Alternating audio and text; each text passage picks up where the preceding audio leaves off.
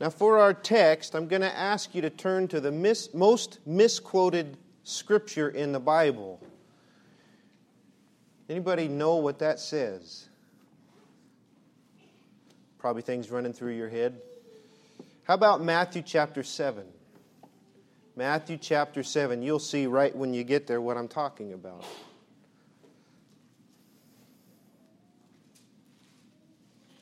Matthew chapter 7. We're going to read verse 1 through verse 5 this morning.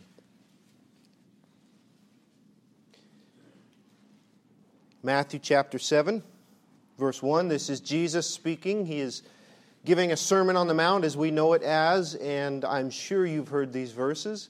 I want to take a look at them this morning and see what they mean and what the Lord is speaking of here. Matthew chapter 7 and verse 1. Judge not, that ye be not judged. For with what judgment ye judge, ye shall be judged. And with what measure ye mete, it shall be measured to you again. And why beholdest thou the mote that is in thy brother's eye, but considerest not the beam that is in thine own eye? Or how wilt thou say to thy brother, let me pull the mote out of thine eye, and behold, the beam is in thine own eye? Thou hypocrite, first cast out the beam out of thine own eye, and then shalt thou see clearly to cast out the mote out of thy brother's eye. Let's pray. Father, I ask your blessing now on this message. You would tune our hearts to you, Lord, and move the distractions away and the things that might block your word, Lord, and just do the work that only you can do. Take the words far beyond what I can ever do and do the work by your Spirit, Lord, and give me strength to simply say what is needed. I ask all of this in your name. Amen. So, it's one of those times, again, I found myself all set for the next passage in Romans. I'm really excited about that. I've been learning a lot. My heart has been blessed with our walk through Romans 8 and all of the great things we're learning. But sometimes the Spirit directs me other ways, and that's what we're talking about, right? Following the leading of the Spirit. We've been talking about that for the past several weeks. So the Lord kind of directed my heart in a different direction, and I'm going to let Him take the lead in that. And He brought my heart to this passage. And it has everything to do with the recent suicide of Jared Wilson. I don't know if you saw about it, heard about it. Jared was 30, and he was an associate pastor at a mega church in Riverside. He took his life earlier this week. He was very outspoken about depression, about mental health, dealing with his own issues, and he even founded his own organization named Anthem of Hope to help people who dealt with these same things. But earlier this week, he took his own life. He leaves behind a wife and 2 sons who are 4 and 2. It's terrible. Absolutely terrible. And he's not the only one. Last August, Andrew Stockline, who is the lead pastor of Inland Hills Church just down the road in Chino, also took his own life. This is a growing phenomenon we're starting to see. And we just hear about the famous ones. We don't hear about those who the public doesn't know.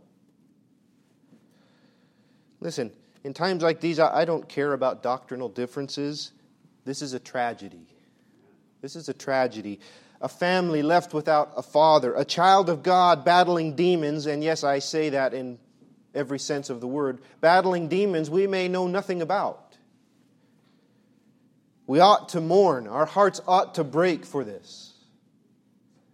Mourn for his wife and mourn for his children who are without a husband and not without a father. And for a fact that a pastor would come to this point.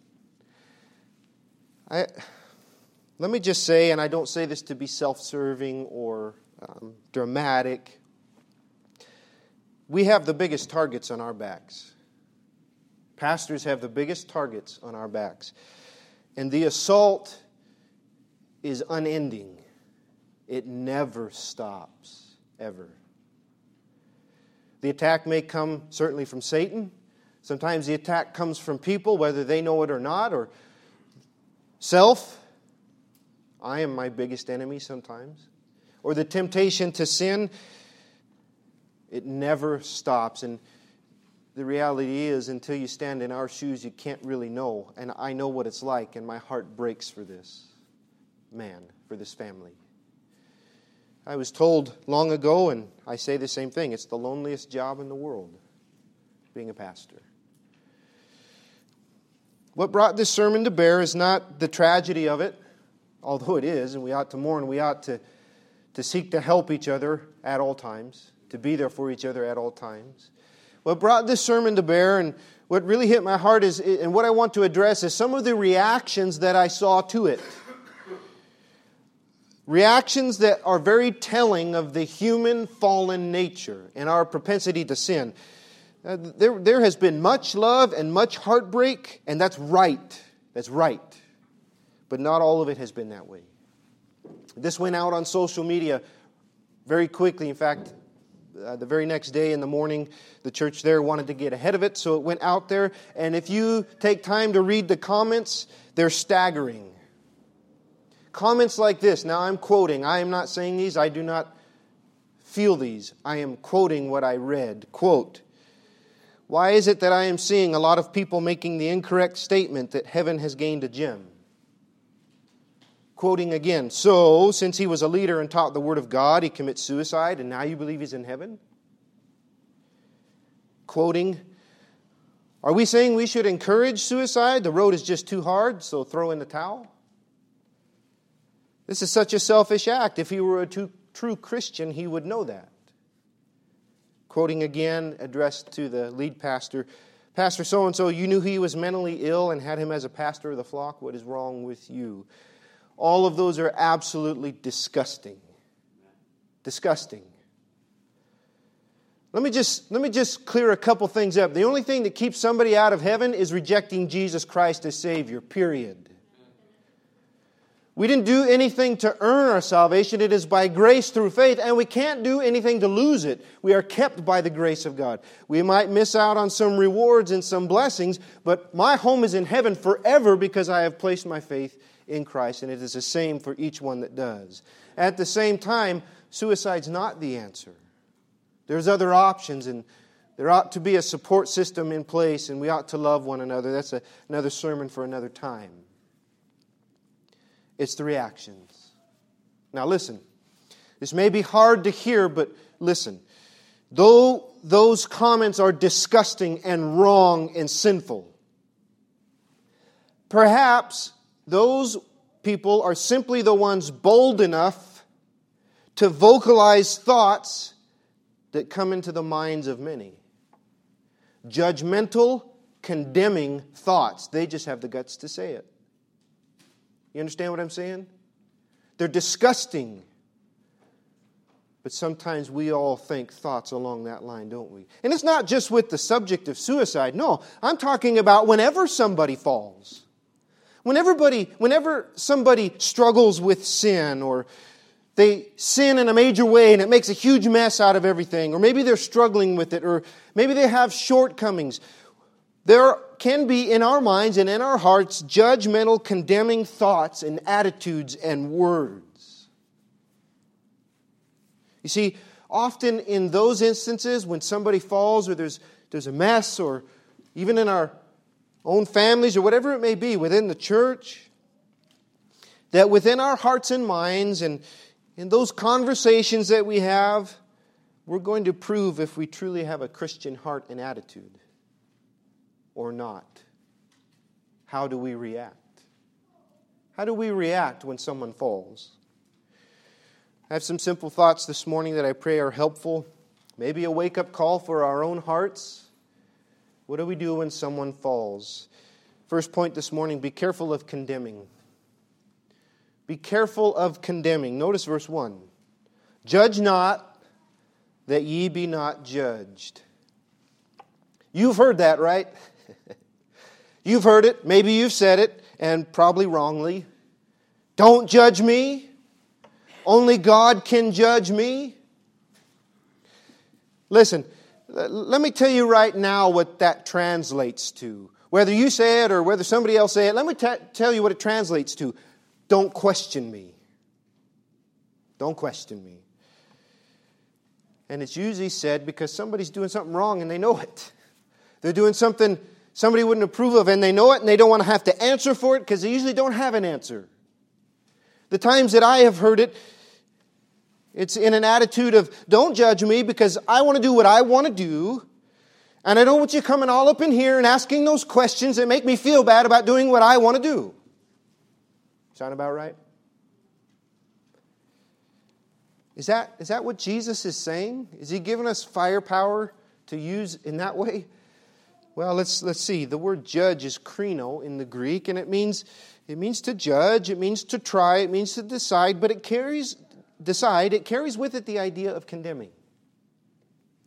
The idea of passing condemnation, which it also is translated as in other places of the Scripture. Now listen, Jesus is not in any way saying we shouldn't evaluate right and wrong. We have to do that, don't we? We have to say, this is right, this is wrong, and we make a judgment call based on it. I'm going to do right, I'm not going to do wrong. It's what we're supposed to do. In fact, Scripture tells us to do it. It's all over Scripture. Deuteronomy chapter 30 says this.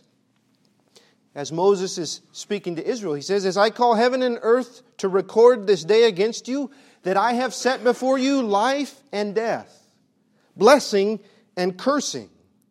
What does he say? Therefore choose life, that both thou and thy seed may live.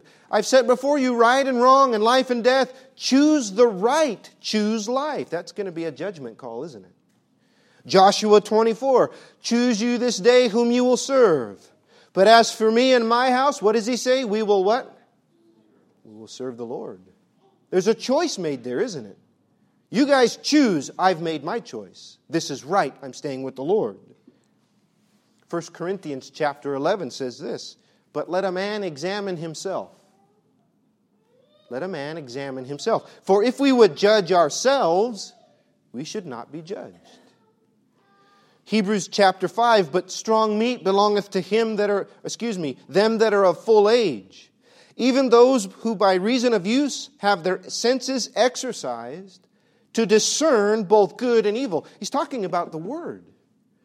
The depth of the Word and how we grow in it so that we can be able to tell easier between good and evil. Jesus is not saying don't make a judgment call based on right and wrong. We have to all the time. And listen, sometimes that's going to be with others too, isn't it? Let me give you a couple examples. If someone is to come up and say to you or to me, I believe Buddha is the only way to God. What would our response be to that? No, you're wrong. Hopefully in a more loving tone than I just said. No, my friend, you're wrong. Why? Because the Bible says, Jesus says in John 14:6, right?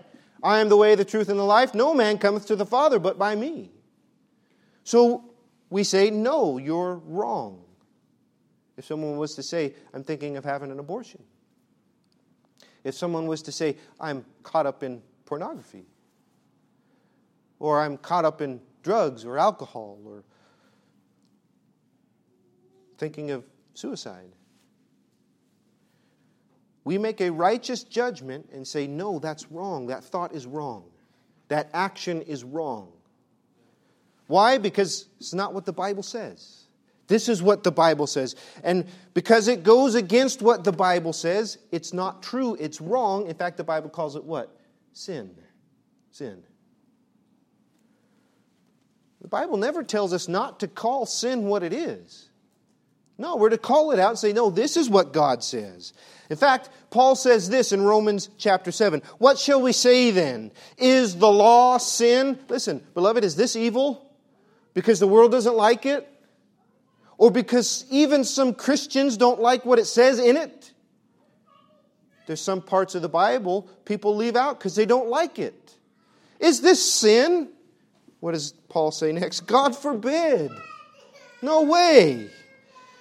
In fact, he says, no, I had not known what sin was, but except for the law, except for the word. I had not known lust, except the law had said, thou shalt not covet. The Bible tells us what is right and what is wrong, doesn't it? And so we're to use it and say, this is right and this is wrong. And we are to use the truth of Scripture to make a righteous judgment on what is wrong. We are to judge the action. Do you hear that? We are to judge the action. Everybody understand? So what does Jesus say? What follows after that is where we get in trouble. It's where we start to cross lines. Jesus says, don't condemn. I believe He's talking about the person. We are so quick to hear something, to see something, and instantly it starts, doesn't it? Told you so. I knew it. How could they? How could they do that? I just to see how someone could ever do that. I don't know what they were thinking. They must be lost. They must be sinful. They must be hopeless. They must just not care about anything. We start making those thoughts, don't we? Judgmental, condemning thoughts. We see the action and we start condemning the person. And we love to vocalize it sometimes too, don't we? Just about every chance we get, we're trying to vocalize it. Listen, when someone is falling or fallen in sin, when someone is struggling with different areas, the human tendency is to assassinate their character, to make a judgment call on their character, to tear them down in the midst of their tragedy or their world-shattering sin. And we step very quickly to condemn their motives, their heart, and their relationship with God. Let me just say, Jesus says don't do that. That attitude actually is disgusting to God. Because it equals one thing: pride. Pharisees were quick to condemn others, weren't they? People who think they are perfect are quick to condemn others. Well, let me give you a news flash. Ain't one of us perfect. We've all got our own sins. We've all got our own failures, don't we? And there is no room for pride in the church. The Bible's very clear. It says this in Romans chapter 2. Therefore thou art inexcusable, O man, whosoever thou art that judgest. For wherein thou judgest another, thou condemnest thyself. Because thou that judgest doest the same things. What right do I have to condemn somebody else when I've got sin in my own life? I've got my own failings. Maybe you don't see them. Maybe you don't hear about them. Maybe I don't hear or see about all of yours, but they're there, aren't they? But we are sure that the judgment of God is according to truth against them which commit such things. Paul is saying, hey, God's going to take care of it, and His judgment will be true. And thinkest thou this, O man, that judgest them which do such things, and doest the same, that thou shalt escape the judgment of God? You think you're going to get away with it? James chapter 4, God resisteth the proud, but giveth grace to the humble. Proverbs 16:18, pride goeth before the destruction, and a haughty spirit before a fall. There's no room for pride, so how about we be careful to condemn somebody? How about we be careful to hear something and automatically jump to conclusions like we can do, because we're all just a step away from the same thing, aren't we? There's a song we sing, Come Thou Fount, and there's a line in there. Prone to wander, Lord, I feel it. Bind my wandering heart to Thee. That's each and every one of us. We all have a great capacity to fall because we're all sinners saved by grace. And except for the grace of God, I could fall the same way. And what happens if you were to fall? Notice verse 2. For with what judgment you judge, ye shall be judged. And with what measure ye meet, it shall be measured to you again. Listen, if you were to fall in sin, or if I was to fall in sin, do we want people passing condemnation on me? Not knowing the struggle that might have come before that fall, the struggle that might have come before that action, not knowing the broken heart that you may have for how you have failed your family, how you have failed your brethren, how you have failed God. Do you want others looking down their self-righteous nose while you're just looking for help and love and the comfort that God forgives sinners? then don't do it to somebody else. Listen, understand this, the Bible's pretty clear. Jesus says things like, you better forgive others so your Heavenly Father can forgive you. It may not be somebody else that returns this judgment to you. It may not be somebody else that returns this measure. It may be God Himself when you stand before Him. This is pretty serious. Sometimes we pass it off or we just don't think much about it. Jesus says here, do not do it, lest you receive the same back. But we're so prone to this. Why is it that we're so quick to assume that everyone who falls into sin or everybody who struggles with sin just absolutely loves what they're doing and doesn't care about anything else? When that could be so far from the truth. I think it's pride. I think it's the human tendency to build ourselves up. Listen, let me just say right now, all of that is sinful. It's sinful, and we need to repent of it if we find it in our own hearts. Maybe there's something there. Maybe there's a root. You know, it's amazing what bitterness or unforgiveness or even guilt over our own sins can cause us to do. The attitudes it can cause us to have. I need to look first into my own heart and say, Lord, get it out.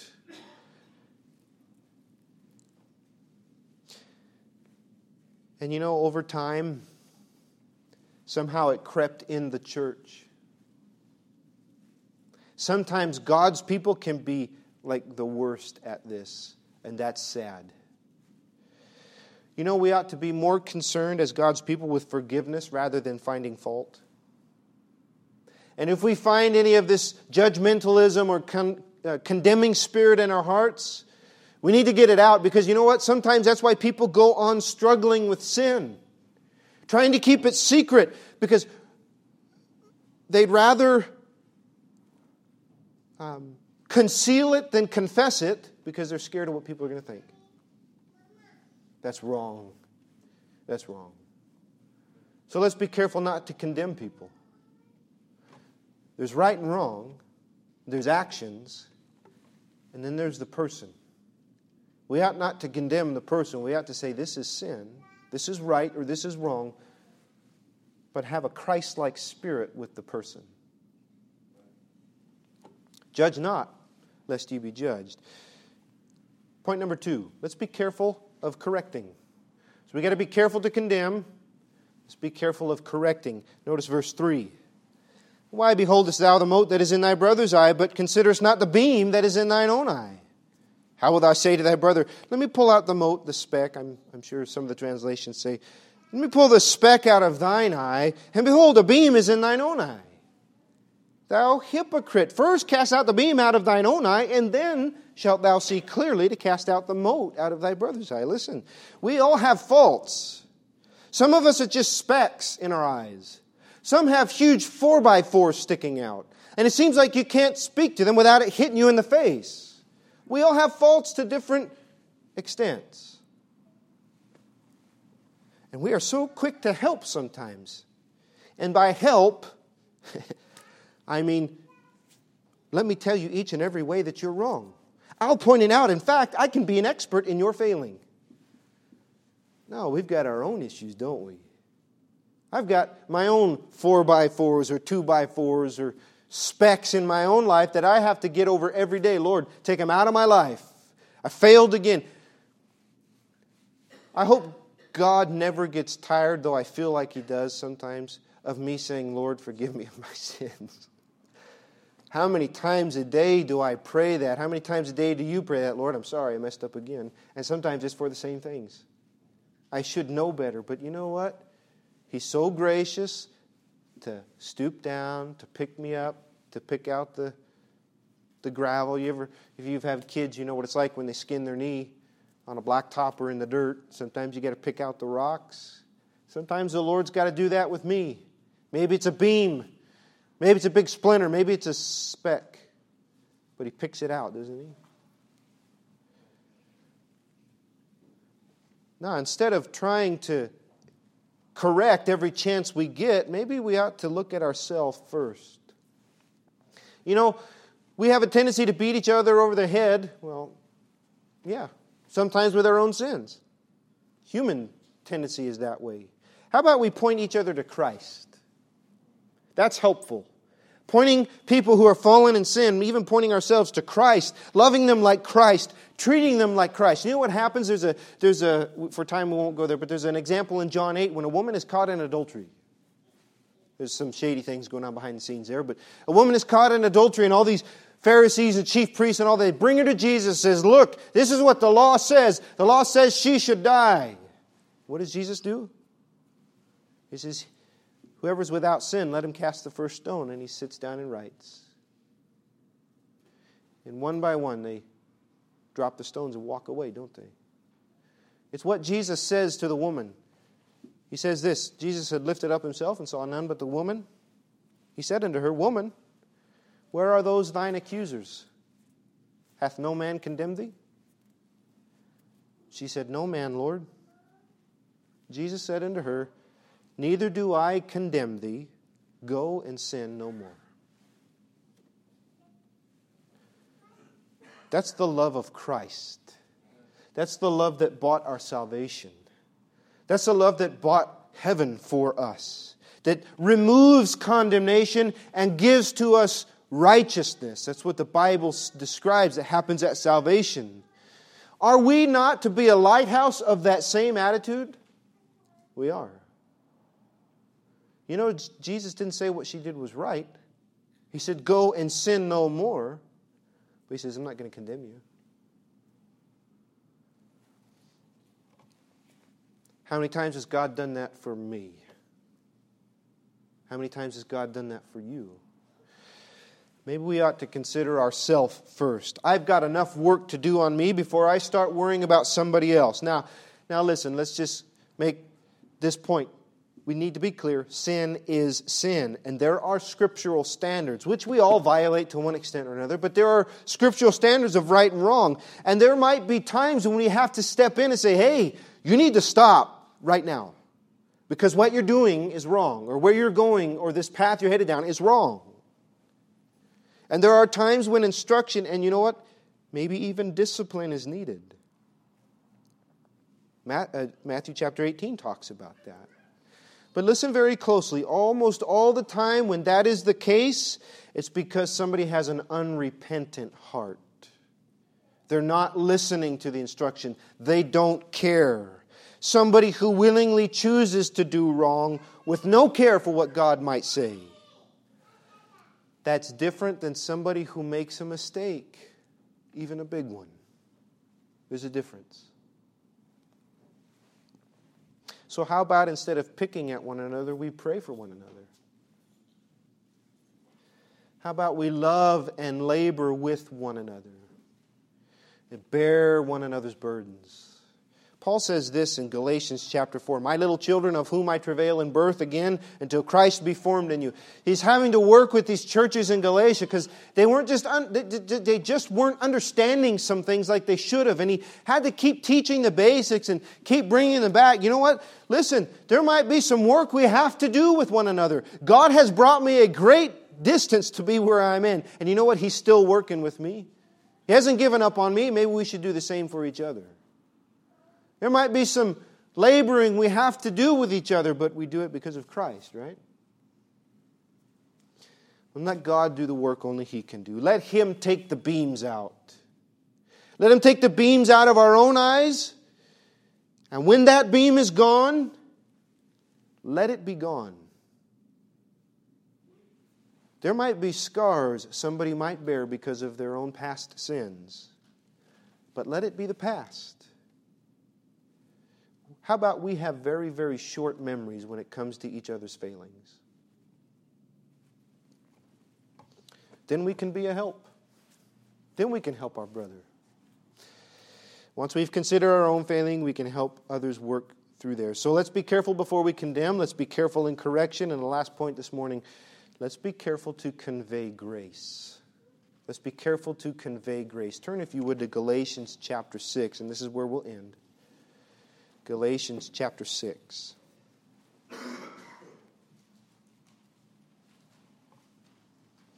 We're going to pick it up in verse 1, or we're going to read down through verse 10. Galatians chapter 6 and verse 1. Brethren, if a man be overtaken in a fault, ye which are spiritual, restore such a one in a spirit of meekness, considering thyself, lest thou also be tempted. Bear ye one another's burdens, and so fulfill the law of Christ.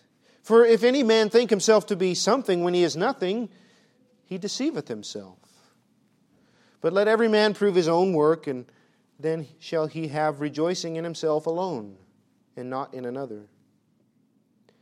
For every man shall bear his own burden. Let him that is taught in the word communicate unto him that teacheth in all good things. Be not deceived, God is not mocked. For whatsoever a man soweth, that also shall he reap. For he that soweth to his flesh shall of the flesh reap corruption, but he that soweth to the Spirit shall of the Spirit reap life everlasting. And let us not be weary in well-doing, for in due season we shall reap if we faint not. As we have therefore opportunity, let us do good unto all men, especially unto them who are of the household of faith. You see that? What Paul's talking about there? Restoration, not condemnation, is the goal. If a man be overtaken in a fault, restore such a one. Even in cases of discipline, even when somebody just flat out walks away and they don't care, restoration is the goal. We want to see them restored and walking right with God. And we ought to reach out and to seek to restore them in a spirit of meekness, gentle, humble. Considering ourselves, because we all have the same temptations, right? But it's restoration that is the goal. He says there in verse 2, bear one another's burdens. That's what a church is to do. We're to come alongside each other and lift each other up. You know what? Some people may need more lifting than others. I had to carry my kids a lot of places for the first few years. And sometimes there were times I wish, why can't you just walk a little faster? That way I don't have to haul you all around Disneyland or the fair or whatever it is, because I'm getting kind of tired. Now I kind of wish those days were back. You know, I try to pick one of them up now, and it's like a sack of lead weights. It's getting a little harder, but you know what? They're kids. What do you expect? There might be some people at different levels within the church. Some people who are just learning their spiritual legs, and we might have to lift them up and help carry. There might be people who might have broken a leg because they sinned pretty bad. What do?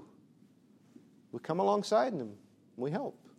We bear one another's burdens. That's what we're called to do. And when we do that, Christ is exalted and Christ is displayed. Because in reality, without Him, we're nothing, right? So we ought to display Him. We ought to act and love as He does. We're called to love one another, aren't we, as He has loved us? How many times has He been faithful and just to forgive us our sins, to cleanse us? Should we not do the same with each other? His people ought to be marked by His grace. We all need His grace and we all need each other's grace. Look in verse 7. Here's a thought for you. Be not deceived, God is not mocked. For whatsoever a man soweth, that shall he also reap. For he that soweth to his flesh shall of the flesh reap corruption. But he that soweth to the Spirit shall of the Spirit reap life everlasting. Whatever a man sows, that shall he also reap. Listen, there might be some who have to deal with the consequences of sin. They might be reaping some things they did earlier. Sometimes that might last for the rest of their life. They're going to need grace. They're going to need help as they reap this hard fruit. They're going to need love and help. They're not going to need condemnation. They're not going to need a judgmental spirit. They're going to need us to lift each other up, right? So rather than continually remind them of the past, let's continually remind them of God's love and God's healing. and let God do the work that only He can do. And listen, I can't change people's hearts. You can't change people's hearts. God changes hearts. But you know what? I can be a conduit of the love of God. I can be an example of the grace of God in somebody's life. There are testimony after testimony of how people came to Christ. They came to know Him in a salvation because of the love of a Christian person in their life. Just treating them normal when maybe their life was really messed up, or maybe they had fallen into some just sin. And somebody who knew Jesus was there to be a light of the love of Christ and the grace of Christ. I've heard of people's hearts being touched within the body of Christ because people were loving and helped them through some hard times, some hard losses, or some sins they might have struggled through. That's what we need to do. That's what we need to do. We ought to come along and say, I know this may be hard, brother. I know this may be hard, sister, but how can I help? Because there might be some shame that they have to face. But listen, grace erases shame, doesn't it? I'm not ashamed of my past and the things that I've done because those are taken care of by God's grace. By grace I have been delivered through those. Saved from those. There might be some self-consciousness, but love covers a multitude of sins, doesn't it? The church is the place where we need to be able to be vulnerable. We need to be able to confess freely, to support each other, to help one another, to allow God to mend our broken lives at times. So we need each other. Look at verse 10. As we have therefore opportunity, let us do good unto all men, especially unto them which are of the household of faith. The greatest opportunities we can have to do good and to show good is how we respond when somebody falls. So let's do good. Let's be careful of condemning. Let's be careful of correcting. And let's be oh so careful to convey grace. I need to close with this point. Sermons like this, subjects like this, can make it really easy for us to point the finger. I hope so-and-so is listening. Amen. Do you hear that? After all, don't you know what they've done to me? It's their fault I left. It's their fault I didn't repent. It's their fault whatever, fill in the blank. And we can start with a they and the them. And listen, I understand people can be jerks. But we're not here for people. We're here because God saved us. We're here to worship our Lord and Savior and to become more like Him. And God is working in my heart to get me there because I'm not there when I should be. And you know what? Neither is anybody else. So don't expect Him to be like Christ. He's getting us there, isn't He? And, well, look at verse 4. Let every man prove his own work. Let every man prove his own work. Then he shall have rejoicing in himself alone and not another, for every man shall bear his own burden. We are still responsible for our own actions.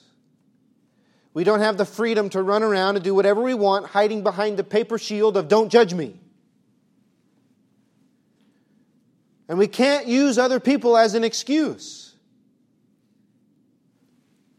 We're responsible for ourselves. And by the way, to condemn a church or to condemn another person based on their wrong actions is the same condemning spirit, just in reverse. So perhaps each one of us just need to take a look at our own life. And maybe we need to confess or repent of some things. Maybe some attitudes or actions that go against what the Bible says. Let's stop trying to seek to justify everything we do. And maybe we just got to get before God and say, Lord, I'm a sinner here and here and here. Help me. I have not done right. We should all be willing to confess our own sins. We should all be willing to accept help when we need it or to give help when it's needed and to promote a Christ-like spirit in all things. Listen, I don't know how the Lord may have spoken to you through this message, but maybe you need help with your own heart as I need help with mine. Too much condemnation at times. Too much judgmentalism. Not when it comes to right and wrong, but when it comes to the person. What makes us so quick to condemn others? Is it bitterness within your own heart? Is it unconfessed sin? Is it pride? Maybe it's time to get those things right with God. Maybe it's time that we repent, which means turn away, and ask for a gracious heart. One that shows and loves and points to Him. Maybe this morning you're struggling with your own sin and nobody knows.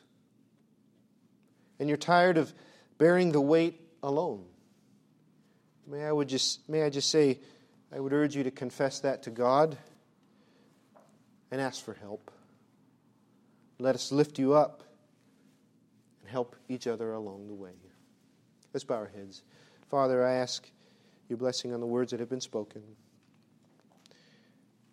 Help us in our hearts and in our minds, as sometimes we are too quick to condemn others and have judgmental thoughts, Lord.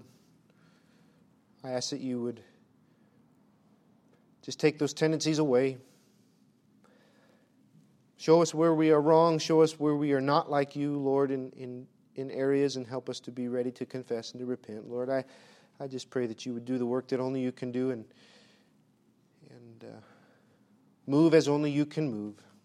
If there's any who might be struggling with this, that they would freely turn to you and ask for grace. And if there may be somebody who's fallen in sin and maybe not confessing or maybe not seeking for help, that you would just help us to lift them up, to be an encouragement and a help to them, Lord. Just ask that you use these words as you see fit. I thank you for all that you've done. In Jesus' precious name I pray, amen.